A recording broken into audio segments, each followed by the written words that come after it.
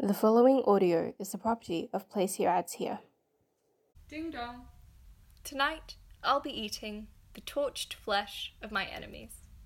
Feeling down and out about the liars and the dirty, dirty cheats of the world, but too fatigued, dizzy, light-headed and lethargic to defend your fragile dignity against an onslaught of foes?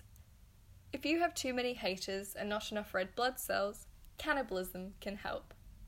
Packed full of omega-3s, minerals, vitamins, and 78 different antioxidants to support proper immune function, human flesh has everything you need to fuel your busy lifestyle, no matter how illegal it may be.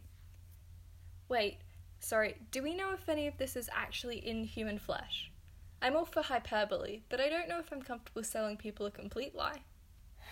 Look, it's just so we can label murder as a vitamin supplement. You know, laws, red tape, that kind of thing.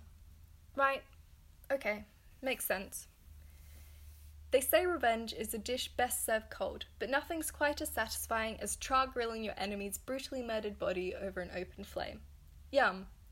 Have your sweet revenge today and get 10% off when you use the code Hannibal Lecter is my daddy. And remember kids, fresh is best.